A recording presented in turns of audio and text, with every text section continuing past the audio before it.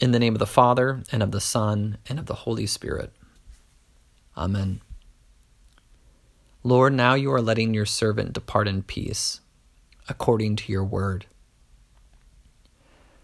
We are introduced to Simeon in the 2nd chapter of Luke's Gospel. It was revealed to him by the Holy Spirit that he would not see death before he had seen the Lord's Christ. We hear that he's waiting for the consolation of Israel. So day after day, and hour after hour, year after year, Simeon waited to see the Lord's Christ, the Messiah, so that he could die in peace, awaiting the last day. Simeon waited for the consolation of Israel, the day of the Lord. Not a miracle cure, not a new year, not for a schedule to lighten up, not a new political leader, not a breakthrough year or some self-determined dream or goal to materialize. Simeon waited upon the Lord. And the day when the Lord would come and make a feast of rich food, a feast of well-aged wine, of rich food full of marrow, of aged wine well refined, he waited for the day when the Lord would swallow up death forever, ushering his people into the land of the living, and wipe away every tear from all faces, and take away the reproach of his people from the earth, all upon a holy mountain.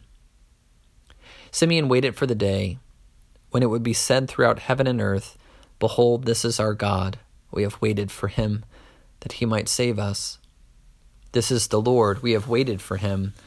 Let us rejoice and be glad in his salvation." So Simeon, he waited, just like you. It's all he could do, was to wait for the Lord. Simeon had no power to bring this about. It was the Lord's day, and it would come when the Lord saw fit. All Simeon had was a promise that it would come, that he would see the Messiah before he died. So day after day, hour after hour, year after year, Simeon waited for that promise, until one day, a 40-day-old baby boy named Jesus is placed into his arms at the temple. And in that moment, Simeon cried out with all of his heart the very song the church still sings today after receiving the Eucharist, our Simeon moment. "Lord, now you are letting your servant depart in peace according to your word. For my own eyes have seen your salvation, which you have prepared before the face of all peoples, a light to lighten the Gentiles and the glory of your people Israel." And then the Lord, he lets Simeon depart, die in peace. For where Jesus is, even in death, there is peace. Even in sin, there is peace. Even where the devil rears his ugly head in Jesus, there is always peace.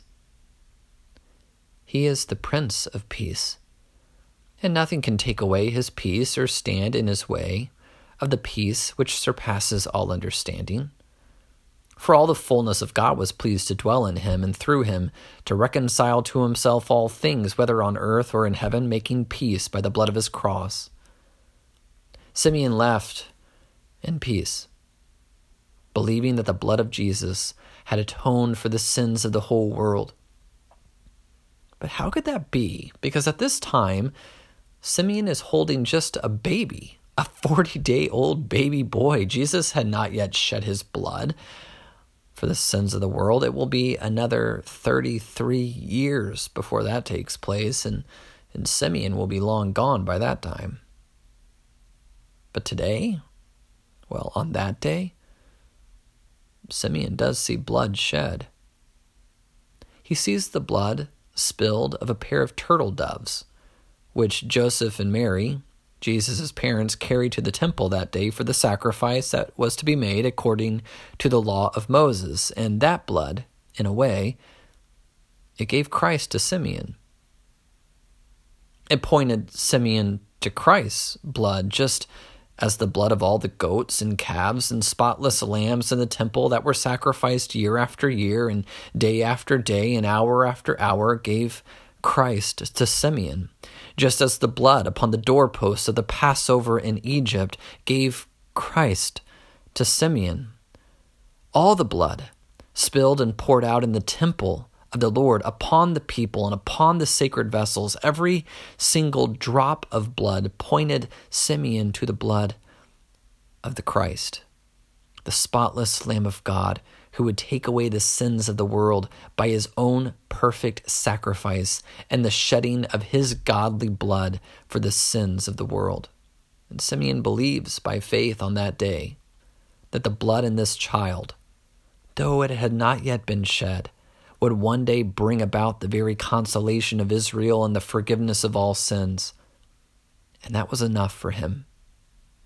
It's by faith, worked by the eternal Spirit, that Simeon holds that child and believes that if the blood of goats and bulls can sanctify, how much more will the blood of Christ, this baby, who through the eternal Spirit of God will offer himself one day without blemish to God, purify him. It's by the power of the Spirit that Simeon believes that he had seen the Lord's Christ just as he was promised, and that one day the Lord's Christ would shed his blood and cause God to remember sins and all lawless deeds no more. And by the power of the Holy Spirit, Simeon believed the very consolation of Israel was placed into his very hands that day. And by the power of the Holy Spirit of God, Simeon was filled with a peace brought upon solely by Christ. So that he sang with all his heart, "Lord, now you are letting your servant depart in peace according to your word." If there's ever a one-liner in Scripture about the aim of our worship and why we gather in this house of the Lord, it's that one. We come to church so that we may depart in peace with God. Shalom. To leave this place at peace with God, peace with one another, peace with ourselves. And for peace to be ours, we need Jesus. The blood of his cross, which has made peace with God. We need his blood. We don't need him to lighten our schedules or to reach down and immediately heal our loved ones today. We don't need him to give us what we ask for today. All we need is him and his blood, the one who brings peace in and of himself in his wounds for you, in his death, and by his blood. In his love for you, poor miserable sinner that you are, and wherever Jesus is, the Prince of Peace, that's enough for us. He is all, the only thing the church has to give to sinners. The only thing that she has to place in the hands of others is her Lord, his body and his blood of Christ. Nothing more and nothing less. And he is all this world needs, and he is all that you need for peace. Peace with God, and peace with your neighbor, and peace with self. Lord, now you are letting your servant depart in peace according to your word. His word, it gives peace. Even one single word spoken from the mouth of the Lord can calm the raging seas. Peace. It doesn't have to be today, for we believe by the Spirit that one day it will be. All that stands against you shall fail, and the raging seas will cease, and tranquility and peace will be yours. It shall be so, because he has promised it to you, and that is enough while we wait. The water upon that sea gives Christ to you. The waters of the Red Sea gives Christ to you. The waters of your baptism gives Christ to you. The day is surely coming when, if even the wind and the waves obey him, then so will all that rages and foams against you, dear Christian. It will obey him and be trampled under his foot. For out from his side on the cross came forth both water and blood. Lord, now you are letting your servant depart in peace according to your word.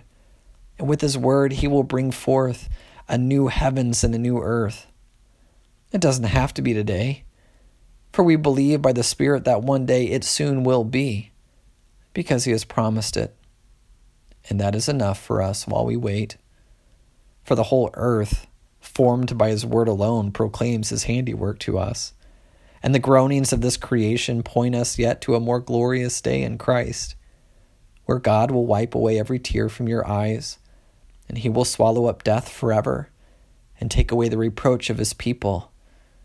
And there will be no more mourning, and no more pain, and no more sin, and no more death. These promises, all the promises of God, dear Christian, are yours by faith. All the fullness of God and what Christ Jesus has done for you have freely been given to you, and in him we can rejoice. Though right now, today, all you have is a word from God, a promise, a sprinkling of water, a piece of bread, a sip of wine, a mere foretaste of the feast to come. Jesus hasn't brought about the new heavens or the new earth, but the blood outpoured from this altar. It gives Christ fully and freely and peacefully yours. For as often as you eat this bread and drink this cup, you proclaim his death until he comes again. This is what we wait for day after day and hour after hour and year after year, the day of his coming that is drawing nearer and nearer, dear saints. A yet more glorious day shall come, with a trumpet blast and the cry of an archangel, and you shall see the very consolation of Israel, the Lord's day. It will come like a thief in the night, the resurrection of the dead, and the life of the world to come, the eternal marriage feast of the Lamb and his kingdom which will have no end. And you will hear all of heaven and earth shout to the Lord on that day, "Behold, this is our God. We have waited for him, that he might save us. This is the Lord. We have waited for him. Let us rejoice and be glad in his salvation." You have the Eucharist. Simeon had a 40-day-old baby. We both have his word. So come to the table. Receive the one who has, who does, and who will bring peace to you by his very own blood. And take the consolation of Israel into your hands and upon your tongue and into your very body, and return home singing joyfully, "Lord, now you can let your servant depart in peace from this place, according to your word." Amen. Now may the peace of God, which surpasses all understanding, guard your hearts and your minds in Christ Jesus our Lord. Amen.